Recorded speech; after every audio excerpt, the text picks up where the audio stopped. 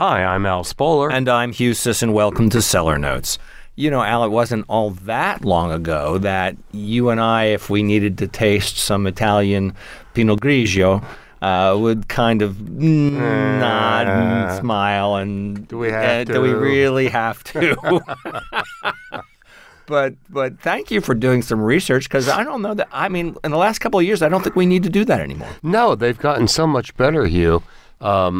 Far more palatable. They used to be very lean and mean and acidic, with the kind of watery, without a whole lot of fruit. There just was no reason. There wasn't a lot of there. Exactly. Now there's tons of reasons for doing it. I tried 3, and they have a sequence that they do. So I'm going to start with the lightest and driest and move up to the most opulent one. And let's see what we've got here. The first one is San Pietro Pinot Grigio from Alto Adige Sud Tirol from 2020. This is in the northeast of Italy. Right. Of the 3, it was the palest. It was had a nice nose of melon and green pears. And the wine is pretty lean, but it has good acidity. It has really good fruit.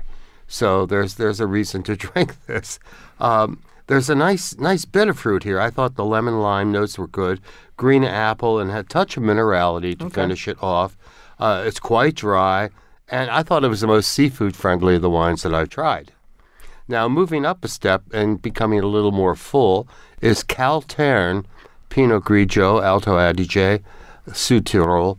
And if you get a sense of maybe an Austrian influence because of all these names, Caltern, Sud Tirol, well, that's because that part of Italy used to be part of Austria. And there's a lot of that influence remaining. This was a fairly medium gold, very clear, beautiful color with a simple aroma of green pear and minerals. And on the palate, the wine was plump, and it was loaded with fruit.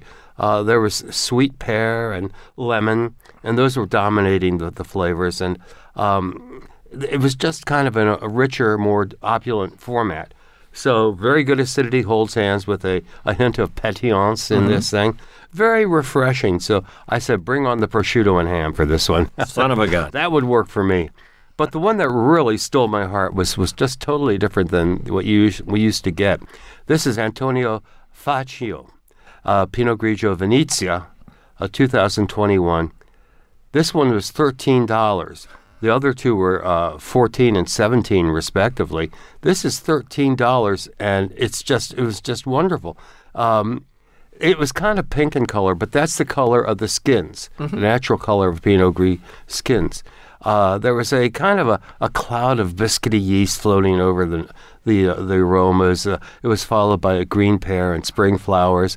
And the wine was just delicious and inviting. It was very full in the mouthfeel, big, round, and soft. There was a sequence of flavors that I discovered: sweet yellow pears, lime, and this minerality.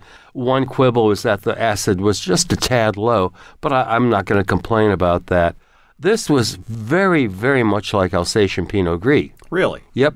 And I thought it was fabulous. There's a dish called vitello tonato, which is veal and tuna with a tuna sauce. This would be absolutely perfect for that. Wow. So look up the recipe and go shopping. That's the Antonio Faccio, and it's $13, wine of the week.